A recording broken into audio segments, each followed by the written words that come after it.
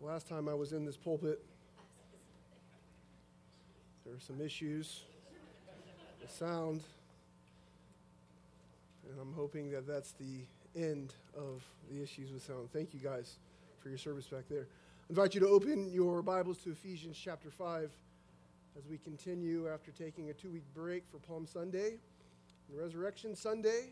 We are now back in the book of Ephesians. Ephesians chapter 5, verses 22 through 24 will be our text this morning.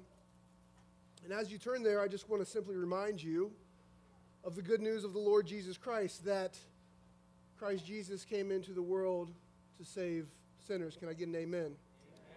And he came into this world through the incarnation, living a perfect life and dying the death that you and I deserve, such that if anyone should place their trust in the person and work of the Lord Jesus Christ, their sins would be forgiven. He was buried on the third day. He rose from the grave, proving that he has power and authority over sin and Satan and death. And he appeared to 500 people in one time, but specifically to his disciples. And he told his disciples, go and make disciples of all nations, baptizing them in the name of the Father, and the Son, and the Holy Spirit. And then he said, commanding them to observe, or teaching them rather, to observe all of my commandments. And those disciples did just that. They preached the truth of the gospel. They penned the truth of the gospel. And they said hard commandments that are from the Lord Jesus Christ. Yet we are to be taught by the Spirit through the Word to submit to the Word of God, because His Word is good and right for us. And so I want us to keep that in mind as we consider a text that really much of the world and sometimes even the professing church scoffs at. Ephesians chapter 5, verses 22 through 24. I now invite you to hear and receive the inspired and authoritative word of the triune God. He is the only true God, and this is His word. Wives, submit to your own husbands as to the Lord. For the husband is the head of the wife, even as Christ is the head of the church, His body, and is Himself its Savior. Now, as the church submits to Christ, so also wives should submit in everything to their husbands. Pray with me.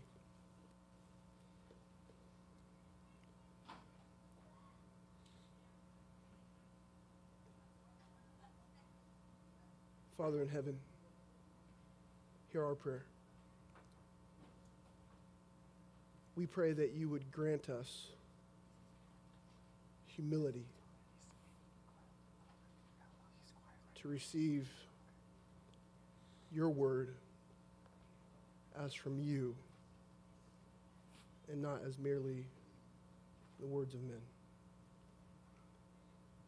Give us understanding that we might apply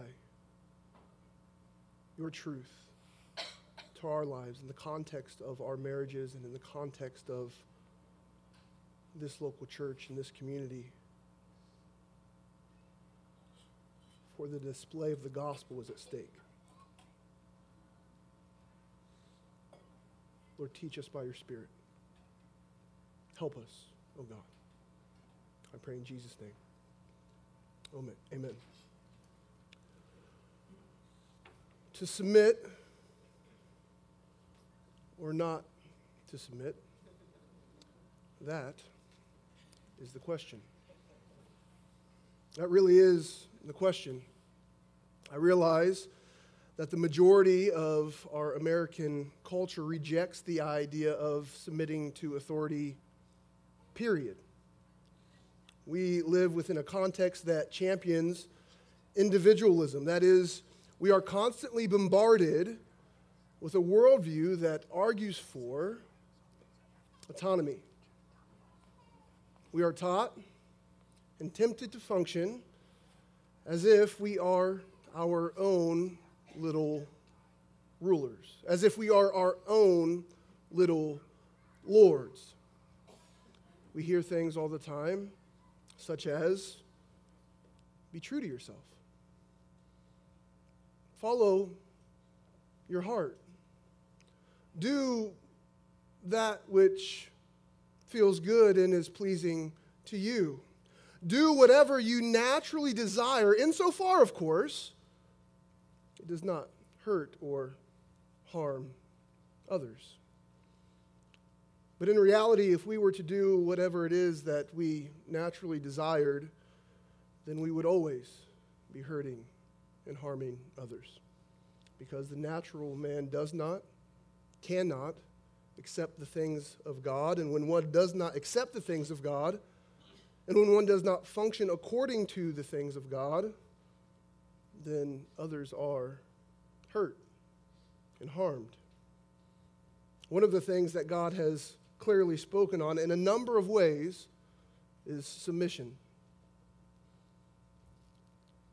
Please hear me. Everyone has someone or someones to submit to.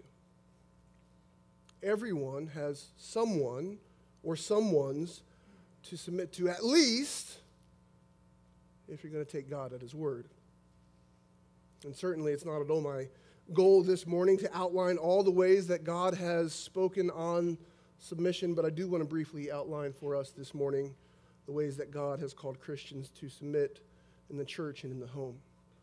First and foremost, Christian, you're to submit to God. You're to submit to God. James chapter 4, verses 6 and 7 say, God opposes the proud, but gives grace to the humble. God opposes the proud, but gives grace to the humble. Submit yourselves, therefore, to God. Above everything else, Christians are to submit the entirety of their being to God. And that being the case, then Christians are to submit to every other authority that God calls them to submit to. And notice what James indicates. He indicates that the position of humility is the necessary reality wherein God provides grace for submission. Thus, I prayed that the Lord would give all of us humility this morning. Second, after submitting above all else to God, Christians are to submit to their church leaders. Hebrews chapter 13, verse 17 says, Obey your leaders and submit to them, for they are keeping watch over your souls as those who will have to give an account. Let them do this with joy and not with groaning, for that would be of no advantage to you. And so what we have here, as seen in Ephesians chapter 4 as well, is the reality that a local church's leaders have been granted authority from God for one purpose: to effectively shepherd the flock of God among them. And so therefore the members of the flock are to submit to their leaders insofar as their leaders are exercising their authority as prescribed and outlined in Scripture. Third, Christians are to submit to the authority structures that God has ordained in the home. That is, wives are to submit to their husbands as seen in the text, as well as in Colossians chapter 3, verse 18, where it says, Wives, submit to your husbands as is fitting in the Lord. 1 Peter chapter 3, verses 1 and 2 says, Likewise, wives, be subject to your own husbands, so that even if some do not obey the word, they may be won without a word by the conduct of their wives, when they see your respectful and pure conduct. And also, children are to obey their parents. Ephesians chapter 6, verse 1, Children, obey your parents in the Lord, for this is right. Colossians chapter 3, verse 20, Children, obey your parents in everything, for this pleases the Lord. I love to teach my children Colossians chapter 3, verse 20. So, Christian, hear me. Everyone has someone or someones to submit to. The question then is this: will we continually humble ourselves before God in order to submit to the human authorities that God has wisely placed over us, remembering that our submission to these lesser authorities is ultimately an expression of our submission to God himself. And before I go any further, I must borrow the words of Peter and the apostles in the book of Acts, chapter 5, verse 29, where he says, we must obey God rather than men. So I acknowledge that unfortunately the authority that God grants to humans is often abused. And when someone in a position of authority seeks to exercise authority in a way that dishonors God, then we draw a line in the sand and we say no. We refuse to obey them. If someone in a position of authority calls us to sin, our answer ought to be, I will not. We are to obey God, and we will deal with the consequences, whatever they might be, knowing that God is pleased and smiling upon us. But specifically, my assignment today is to preach Ephesians chapter 5, verses 22 through 24, wherein the clear call for Christian women to submit to their husband in the context of biblical marriage is laid out. And even as I prepare for sermon, I realize that those, at least some of those who identify as Christians, reject the explicit call for wives to submit to their husbands and not the other way around. And I believe the main reason, there can be many reasons, but at least one of the main reasons for this is a misunderstanding of the previous passage. By way of reminder, Ephesians chapter 5, verses 15 through 21, is the Christian's call to walk in wisdom. And I preached this text 3 weeks ago. And what we saw in verses 15 and 16 is the call for Christians to pay attention to their walk, or their conduct, if you will, such that it is a wise walk. We saw in verse 17 the call for the Christian to understand God's revealed will. And then in verse 18 we saw the call for the Christian to be filled with the Spirit. And then in verses 19 through 21, Paul provides an outworking or provides details of what it looks like to be filled with the Spirit, with those 5 participles, those 5 ing words. External worship. We are addressing one another in psalms and hymns and spiritual songs. Then there's internal worship as well, singing and making melody to the Lord with your heart. And then there's this thankfulness, giving thanks always and for everything to God the Father in the name of our Lord Jesus Christ. And lastly, submitting to one another. The idea of submission to one another out of reverence for Christ. And if the text stopped here, then we can make the case that Christians should submit to Christians in an abstract, kind of inconclusive way. But the problem, if we take that view, is we have to cut off what follows, because the text doesn't stop there. As a matter of fact, Paul goes on to provide application of verse 21, specifically in the household in chapter 5, verse 22, all the way to chapter 6, verse 9. And so we see wives are to submit to husbands in chapter 5, verse 22 and 24. We see children obeying or submitting to their parents in chapter 6, verses 1 and 3. And then we see bondservants to masters in chapter 6, verses 5 through 8. And yes, in this same section, Paul addresses what husbands and parents and masters are called to do. But in no way does he even hint at the idea that husbands are to submit to their wives or to obey their wives, nor parents to children, nor masters to bondservants. And to suggest that Christians are to arbitrarily submit to one another without any further explanation neither makes sense logically or exegetically of the text before us this morning. Yes, I understand that Philippians 2 teaches that Christians are to, in humility, count others more significant than themselves, and that they are not only to look to their own interests, but also to the interest of others. So we have to accept that as well. So what does that mean? What does that mean? That means that therefore those who are to be submitted to, that is husbands and parents and masters, must not be domineering, hear me, men, and parents. I don't think we have any masters with bondservants here, but we might have employees with employers, or employers with employees. They are not to be domineering, but they are to exercise their authority with great humility as servant leaders in the same manner of Christ himself. Nevertheless, let us not confuse the clear call for those who are to be submissive and for those who are to be submitted to. Please hear that. Let us not confuse the clear biblical call of those who are to be submitted to and those who are to be submissive. So before we get into our text, and yes, this has all been my introduction, let me share with you an encouraging conversation I had. 3 weeks ago, as I mentioned earlier, I preached Ephesians 5, verses 15 through 21. And in that sermon, I shared a shorter version of the exegetical and logical flow that I just shared with you, Paul's argument. Namely, that verse 21 is often misunderstood and therefore misapplied. And a dear sister, a member of our church, approached me afterward, and she asked me if she understood me correctly.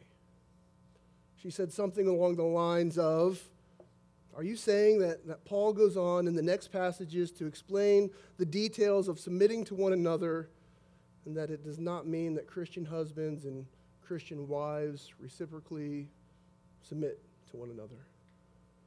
And your boy was ready for the backlash. I said, all right, yes, that is what I'm saying. Pause. She went on to share with me that she hadn't heard that explanation before.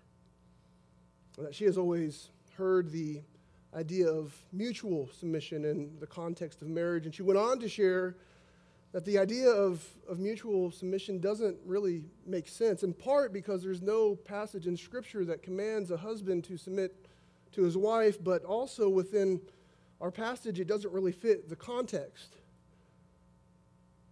And I start to rejoice in my heart.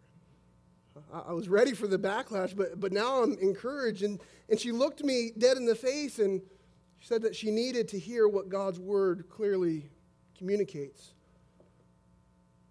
Because her natural inclination is not to submit to her husband, a la Genesis 3. Nevertheless, she stated that she knows God's truth and his call for her to submit to her husband is what's best. You want to talk about a way to encourage your pastor after he labors in the text all week long and preaches the text all week long? You just come up to me and say, I want to submit to whatever God's word says, and I'll be encouraged. I'll sing for joy. Hey, you might even be an illustration in a sermon. You never know what's going to happen. But hear me. That is the humility. That is the humility before God and his word that each and every one of us must have. We need to receive the word of God such that we might identify our sinful propensities, that we might confess them, that we might repent of them by joyfully submitting to the truth. And this is always achieved by the grace of God. For if we don't, and specifically for our text this morning, if you don't, wives and future wives, then our witness to the beloved gospel by which we have been saved is marred. And this brings us to the main idea of Ephesians chapter 5, verses 22 through 24. It's simply this: a Christian wife ought to submit to her husband to properly display the beauty and reality of the gospel of the Lord Jesus Christ. And I hope we see that as we work our way through the outline. First, we're going to see the call or the command for a wife's submission in verse 22, then the reason for a wife's submission in verse 23, then the emphasis on a wife's submission in verse 24. And I want to close us with just some practical considerations on a wife's submission. So Look with me, please, in verse 22, as we see the call for a wife's submission. The text says, "Wives, submit to your own husbands as to the Lord." And I'm going to say up front, there's nothing really hard or difficult for us to understand in this passage. It's really pretty straightforward. The difficulty and the challenge is for us to live in light of it. First, let us note that this is an unqualified command specifically to wives. This means that God is calling wives to submit as an act of their own will, regardless if they deem that their husband is worthy of their submission or not.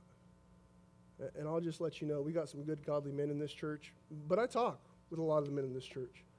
And a lot of days you're going to deem that they're not worthy of your submission, but that's not what God's calling you or asking you to do. In other words, the wife's submission is not based on her husband's performance. Rather, it is based on her faithfulness to God. And it is rooted in her relationship with the Lord. That's the truth. I put it this way often. That, sisters, your submission to your husband says more about your relationship with God than it says about your relationship with your husband. Well, obviously, we need to know what it means to submit. What does it mean to submit? Various translations translate it different ways. The Greek word can be translated as submit, or to be subject, or to be subordinate, or obey. And really the idea or the concept is it's a voluntary yielding of oneself. A voluntary yielding of oneself, To submit yourself is to subordinate your will to the will of your husband. It is to willingly fall under the lead of one who has been given responsibility and authority. The word submit literally means to arrange under, and it's a voluntary act of an equal. It's a voluntary act of an equal, not the involuntary act of an inferior. And so, wives, you are to place yourself or arrange yourself under your husband. And notice here that it's voluntary. I can't stress that enough. I wish I could highlight it and put exclamation. It's a voluntary act of the wife that God is calling the wife to do. And so, in other words, husbands are not to force their wives to submit to them. Rather, the wife is to submit to her husband. And as you are well aware of, submission is misunderstood and often abused in our society. And so you have to qualify and qualify and qualify, because every time we hear the word submission, we immediately think something, but what we want to do is understand what God's word is saying. And so submission is not the expression of inferiority. It's not the loss of personhood. It's not the loss of personality. It's not any of that. Rather, it is what Jesus did with regard to the will of his Father after the incarnation. Though equal with the Father in divine nature, he subordinated his human desires to the will of the Father. And so, sisters, wives and future wives, I call you, by the grace of God and the power of the Spirit, to simply follow the Lord Jesus Christ. He did this, and God has called you to do this. Next question we must ask is, well, who are you to submit to? The text says, wives, submit to husbands, period? No, your own husbands. Emphasis on own. Paul makes it clear that the wife is to submit to her own husband, and not all men or just men in general. We have to understand that. And so if anyone is inclined to think that women should submit to men, period, please be corrected by this passage. God's word makes it clear that men have been granted the authority to lead in the church and in the home in specific roles, And God's word does not teach that women are to submit to all men everywhere, period. That is not what God's word is teaching. And we need to be clear on that. In what manner are you to submit? The text says, as to the Lord. Wives, submit to your own husbands as to the Lord. And I understand this phrase to communicate the idea, as a Christian wife submits to her husband, she simultaneously submits to the Lord. I think that's the idea here. And this concept highlights the ultimate motivation for submission. If your motivation for submission is your husband's performance, or really anything other than obedience and faithfulness to God, you're not going to be very motivated sometimes.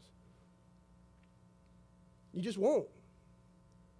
But the as to the Lord captures this idea that there's a connection between the wife and her Lord Jesus Christ first and foremost, and it works itself out, or it expresses itself in the context of marriage.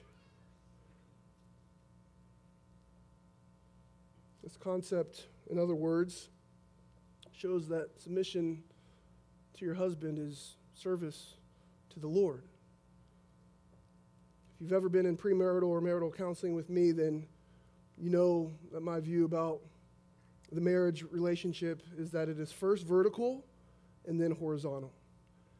And then what I mean by that is husband thinking about the Lord, wife thinking about the Lord and what the Lord has specifically called them to do, and then them playing that out in the context of their household horizontally one to another, such that the husband must be informed by God himself how he is to conduct himself, and that the wife must be informed by God himself how she is to conduct herself, such that when they fail one another, their ultimate motivation is the Lord, and so they press on toward the goal. The biblical call for a Christian wife is to submit to her husband. But why? But why? This brings us to the reason for wife submission. Look with me in verse 23, please. It says, for or because the husband is the head of the wife, even as Christ is the head of the church, his body, and is himself its Savior. In the marriage relationship, the man is a picture of Christ, while the woman is a picture of the church. And so, wives, you are to submit yourselves to your husbands, not because he is better than you, not because he is smarter than you, not because he is wiser than you, not because he has more worth or more value than you, rather because the functional roles of marriage are not primarily about you, but because they are primarily about the gospel of our Lord Jesus Christ. If you got married as a Christian, primarily so that you could be all that God has called you to be, you have a wrong view of marriage. If you got married as a Christian knowing that this is a beautiful picture of Christ in the church, such that it puts on display in every community, in every context, when Christians honor God's commands for marriage, it puts on display the gospel itself. Why in the world is Satan attacking the family? Because the gospel is visibly presented between the one flesh relationship between a husband and a wife. And so, church, if we don't get this right, then we're in big trouble. Big trouble. Marriage is fundamentally, primarily about the gospel. The husband is the head of the wife as Christ is the head of the church. And for us to rightly understand what that means, then we need to understand Christ's headship over the church. Flip a few pages with me to Ephesians chapter 1, please.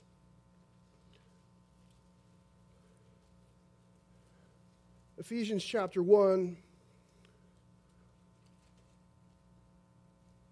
in verse 19, Paul has just talked about the great power that God the Father has worked in Christ. He says in verse 20 that he, God the Father, worked in Christ when he raised him from the dead and seated him at his right hand in the heavenly places. Now he speaks of this seating. The seating that is, verse 21, far above all rule and authority, power and dominion, above every name that is named, not only in this age, but also in the one to come. And then look what it says here in verse 22. And he, the Father, put all things under his, Christ's, feet, and gave him as head over all things to the church, which is his body. What we have here is Christ as the head. That is, he is the ruler. He is the authority over the church, his body. And the head is not severed from the body. Do you guys understand that? That there's no such thing as a God-honoring, a gospel-picturing marriage if the head is severed from the body. That doesn't work. But God, Christ, the head is not severed from his body. Rather, they are organically united and can only function properly if their distinct roles are upheld. Can only function properly if their distinct roles are upheld. And this reality of Christ and the church provides us with a measure of understanding of the metaphor of the one flesh relationship that's called marriage. The husband is the head of his wife such that he serves her and she submits to him, just as it is with Christ and the church. If the roles are distorted or disregarded, then disunity is imminent. The God-given roles within marriage do not speak of qualitative superiority. That's probably the fifth time I've said that, but I want to be crystal clear on that. Rather, they do speak of functional superiority. One commentator put it this way. He says, again, it needs to be restated that the headship of the husband does not connote any sense of qualitative superiority to the wife. The husband's rule over the wife is called positional power, a power by virtue of one's position. In God's administration, the role of the husband's headship is positional power. Listen to this. His headship and the wife's submission are for the sake of harmony. His headship and the wife's submission are for the sake of harmony. And so husbands and future husbands, let us consider for a moment the concept of headship. Because when we think of the headship of Christ over his church, we probably think of many things. Husbands and future husbands, you need to be humbled and sobered up right now. This is a lofty calling. This isn't a do as I say, woman, and be quiet type of thing. It's not what we're talking about here. When we think of Christ as head, what do we think of? We think of him as a servant. I won't get into Kevin's text, but in 2 weeks, husbands, love your wives. Serve them. We think of him as a provider. Tell me, saint, has not God provided for all your needs, both now and everlastingly? We think of Christ as a head. We think of him as an intercessor. That even now he's seated at the right hand of God, interceding on our behalf. Oh, husbands, intercede on behalf of your wives. And certainly when we think of Christ as the head, we think of him as our protector. But there's nothing that can separate us from the love of God in Christ Jesus. We're protected. We're under the umbrella of Christ, if you will. And so when we think of Christ's headship, we think servant and provider and intercessor and protector. And so husbands, please don't get this twisted idea that God made me the head, and you simply need to do everything that I said. My will be done. Oh no. Oh no. You serve your wives, and you protect your wives, and you love your wives, and you lead your wives, and you provide for your wives, and you intercede for your wives. Husbands, strive to ever increasingly make the headship over your wife like Christ's headship over his church. For Christ is himself the church's Savior, and although you cannot save your wife, you must see to it that you exercise your headship in a similar manner as Christ himself, your Savior, insofar as possible. The church is to submit to Christ, knowing that Christ will never leave her nor forsake her, and our marriages are to be a picture of this gospel reality. The biblical reason for a Christian husband, rather a Christian wife, to submit to her husband is because her husband is her head. And this reality is a microcosm of the gospel itself. But Paul isn't quite done yet, is he? Look with me, please, at verse 25. The emphasis, verse 24 rather, the emphasis on a wife's submission. He concludes his address to wives in this way. He says, "Now as the church submits to Christ, so also wives should submit in everything to their husbands." So Paul emphasizes that which he has already said by way of an illustration in a parting application. First, the illustration. He says, "Now as the church submits to Christ." After Paul declared that Christ himself is the church's Savior, and that's the key distinction between Christ and the husband in this picture, as the husband cannot save his wife, nevertheless, an illustration can be made at this point, and that is one of the church's submission to her Savior. The church is always blessed by the headship of Christ, such that it is befitting for her, the church, to submit to him. So, as the church submits to Christ, here comes the application, so also wives should submit in everything to their husbands.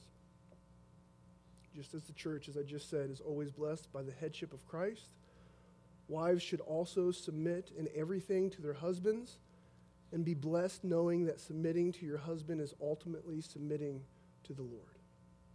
Ideally, those blessings come in real time and you're blessed by your husband.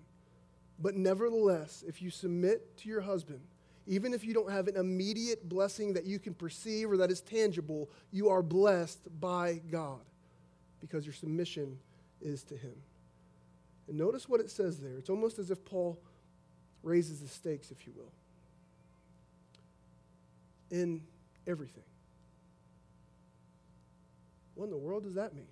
Well, we remind us again of Acts 5:29. We must obey God rather than men.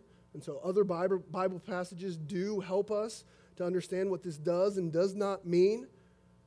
But certainly a wife ought to submit to her husband in anything, insofar as it's not contrary to what the Lord has said. We don't want to soften what's said here. I won't apologize for the word of God. This is what the text says. This is a command that is extensive.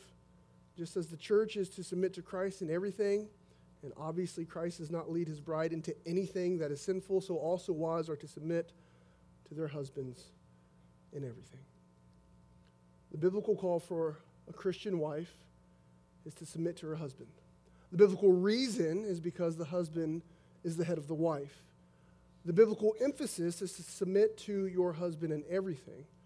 And in his commentary, Harold Holner offers two cautions that I want to share with you before we get into practical considerations. He says, and I quote, "First, there is no indication that a wife's submission is to be based on the degree to which her husband demonstrates his love. In fact, it is very likely that some husbands did not respond to the gospel and see no need to be loving, yet the Christian wife is responsible before the Lord to submit to her husband, whether or not he is a believer." We see that in 1 Peter chapter 3 also. The second caution he gives is this. Second, her submission is to be of her own accord in obedience to the Lord, not by the demand of her husband.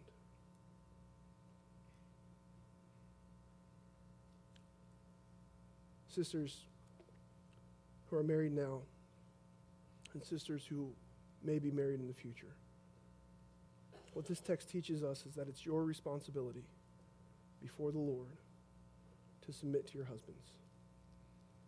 In conclusion, I want to help us think through that in some practical ways.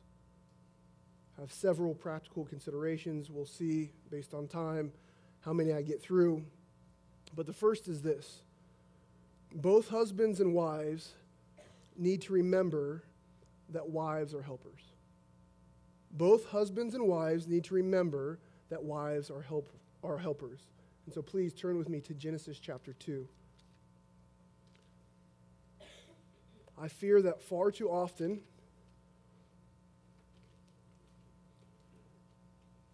when this call for a wife to submit to her husband is mentioned, it gets paraded, but we don't realize what's said in Genesis chapter 2. And so we have to remind ourselves the reality that a wife has a prominent role in the life of her husband.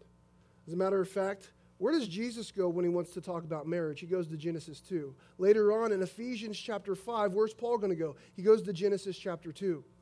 So we have to have this in our mind. Look with me at Genesis chapter 2, beginning in verse 18. There's so many practical implications just from this one passage alone. Then the Lord God said, "It is not good that the man should be alone. I will make him a helper fit for him." Pause there with me. So right now, God knows that it's not good for Adam to be alone, but Adam doesn't know that yet. So God is going to provide a gift for Adam. And if we had time to do Hebrew word studies, we would. This idea of a helper fit for him. The idea is a helper suitable for, or really the idea is a helper corresponding to him. You get this idea that there's a coming together, that man corresponds to woman, and that gives us even more insight in the one flesh relationship. And so God knows, but Adam doesn't know. So what happens in verse 19? Now out of the ground the Lord God had formed every beast of the field and every bird of the heavens and brought them to the man to see what he would call them. And whatever the man called every living creature, that was its name. The man gave names to all livestock and to the birds of the heavens and to the beasts of the field. But for Adam there was not found a helper fit for him. Now Adam knows. We see man's authority in the fact that he is naming all of these creatures before Eve arrives. So he's naming them, he's doing what he's called to do, but after naming all the creatures, I don't know how long that took, he's like, wait a minute, there's a pair, and there's a pair, and there's a pair, and there's a pair. What's up with this? But God already knew, and he knew that it wasn't good for man to be alone. And so what does God do? Verse 21, so the Lord God caused a deep sleep to fall upon the man. And while he slept, took one of his ribs, I prefer a chunk of his side is the better idea, and closed up its place with flesh. And the side, or the rib that the Lord God had made, or had taken from man, he made. The idea is he fashioned, he custom made it, he crafted it for Adam. He made into a woman and brought her to the man. What a gift. God is a wonderful gift giver. Can I get an amen, men? Amen. Okay, come on now. But look what Adam says. Then the man said, this at last is bone of my bones and flesh of my flesh. She shall be called woman because she was taken out of man. Adam sees for the very first time one corresponding to him.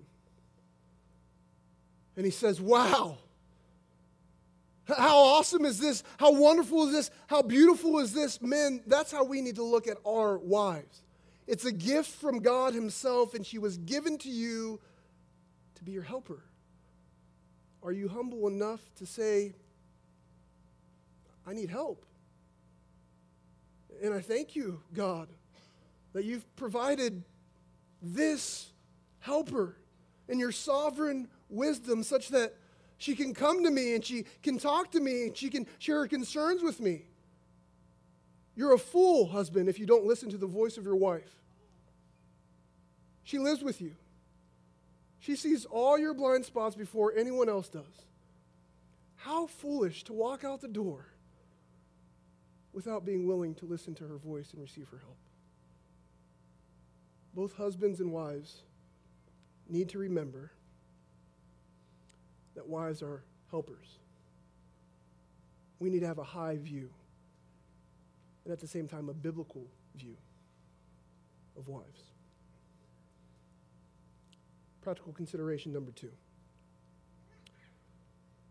Both husbands and wives need to embrace the freedom of a wife under her husband's headship.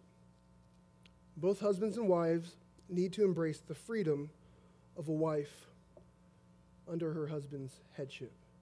Wives, you should joyfully submit to your husbands, knowing that he will give an account to the Lord for how he exercises his headship over you.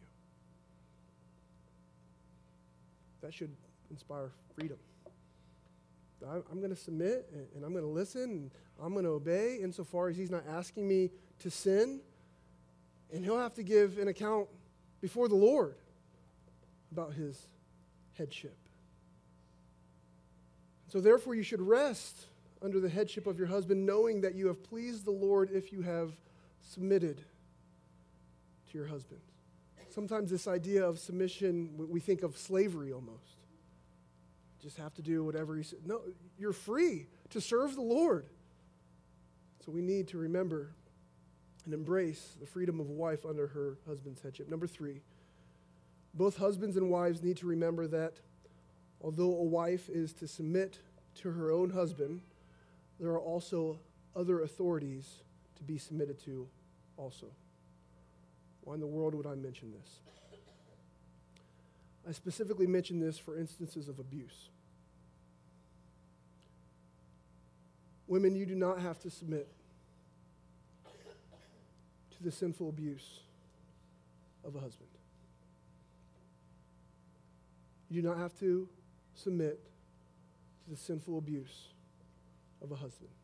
In God's wisdom, he has provided civil authorities and church authorities such that if you are abused in the home, you can seek protection through God's other provisions and ultimately through God himself. Husbands,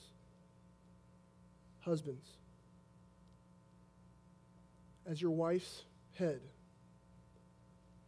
see to it that you are protecting your wife such that they never need to seek protection from you. God have mercy on you if that isn't understood and applied. Practical consideration number 4. I want to talk to future husbands and future wives. Both future husbands and future wives need to consider their potential suitor's view on a wife's submission. This is really important. Look, I was young once, believe it or not, and I understand that there's a cute girl and, oh, she's a Christian, and that's cool, and we kind of like each other. I get all that. But I'm telling you right now, if you don't think biblically about this marriage thing, then there's going to be challenges and there's going to be problems. And so some of the conversations that you should be having is, well, I wonder what submission looks like in her life. I wonder what headship looks like in his life. I always tell guys, hey, you're interested in her? How does she relate to her father? Assuming that she has a good relationship with her father. That's going to tell you something right then and there. You need to deeply consider your potential suitor's view on this concept. Because I'm telling you right now, if you marry that cute Christian girl that might really be saved, but rejects, like so much of the professing church does, the idea that she's to submit to you, then I'll pray for you. On the other hand, if you marry a cute young man who wants to be lazy and not exercise headship over you in such a way that will honor you and serve you and protect you, and you're always out there fending for yourself, I'll pray for you. Because this is till death do us part kind of stuff. Let what God put together no man separate. So we need to think carefully. We need to think rightly about our potential suitors' views on such things. The final practical consideration. Both husbands and wives need to realize that submission does not necessarily mean agreement. Both husbands and wives need to realize that submission does not necessarily mean agreement. Sometimes a husband and wife will disagree on an issue wherein a decision must be made. Anyone ever had that experience before? Oh, I'm not the only one? Okay. So sometimes that's going to happen, right? And sometimes there's no more time to discuss the matter. You've already had the conversations, and you may not be on the same page when a decision is made. And so what do you do, wives, when you think that your husband has made a decision that is unwise at best? I would argue that it's okay to disagree, but it is never okay to rebel in thought, attitude, word, or deed. Let's think of an example for a moment. Let's assume that your husband is considering making a purchase. And your financial situation is fine. He is not going to blow the budget. He has money. You guys are doing just fine. But it's not an inexpensive purchase. I start to see wives looking at their husbands right now. It's kind of funny. Nevertheless, he's excited. He's going to buy a new tool, as a matter of fact. And he tells you, babe, this will help me get so many things done around the house. It's going to be wonderful. It's going to be tremendous. He comes in and he's telling you the 101 ways that it will help him and how many projects that he's going to do in the house. And as he's explaining himself, you're thinking to yourself, this tool is going to be used for a month at best, and then it's going to go into the garage, and it's going to collect dust with the other tools that he said the same thing about. So you respectfully share your perspective. And your husband, as the godly man that he is willing to hear your perspective. Well, what about this, and what about that? And remember last time that, well, this is different, babe. You don't understand. We really need this time. And so you guys share. You talk for an hour, maybe even, maybe more, and you're not on the same page. And finally he says, honey, I hear you. I hear you, honey. But I really am going to use this tool, and I've made the decision, even though I know you disagree with me, to buy the tool. As a matter of fact, why don't you hop in the car with me, and let's head on down to Home Depot right now.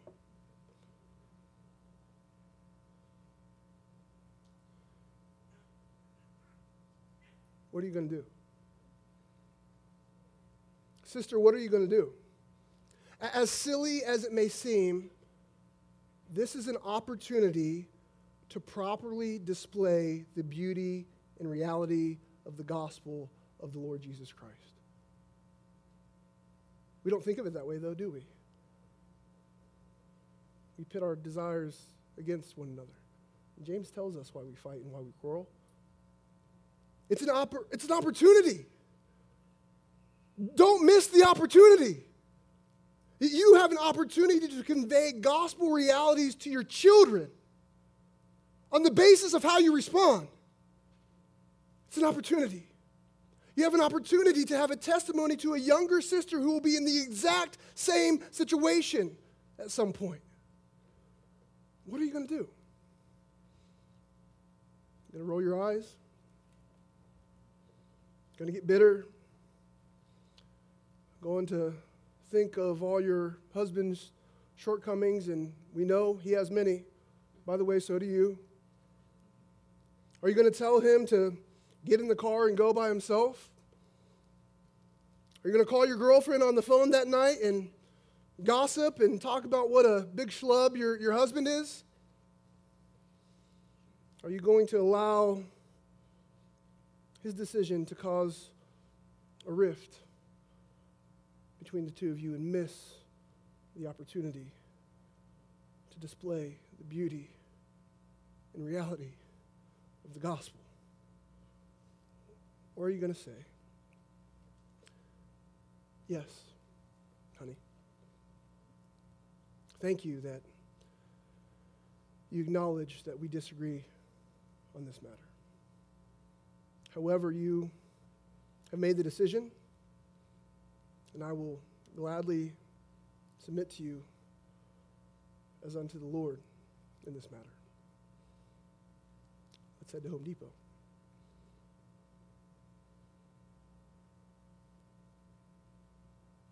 I'm arguing that submission can and should look this way in a healthy Christian marriage with the proper understanding of the biblical call to submit, with a proper understanding of the biblical reason to submit, and with a proper understanding on the biblical emphasis on submission.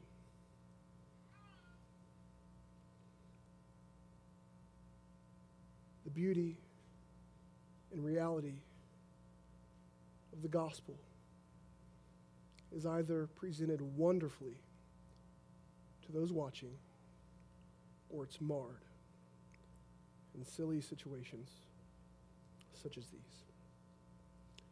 In a couple weeks, we will focus on the husband's call in the context of marriage.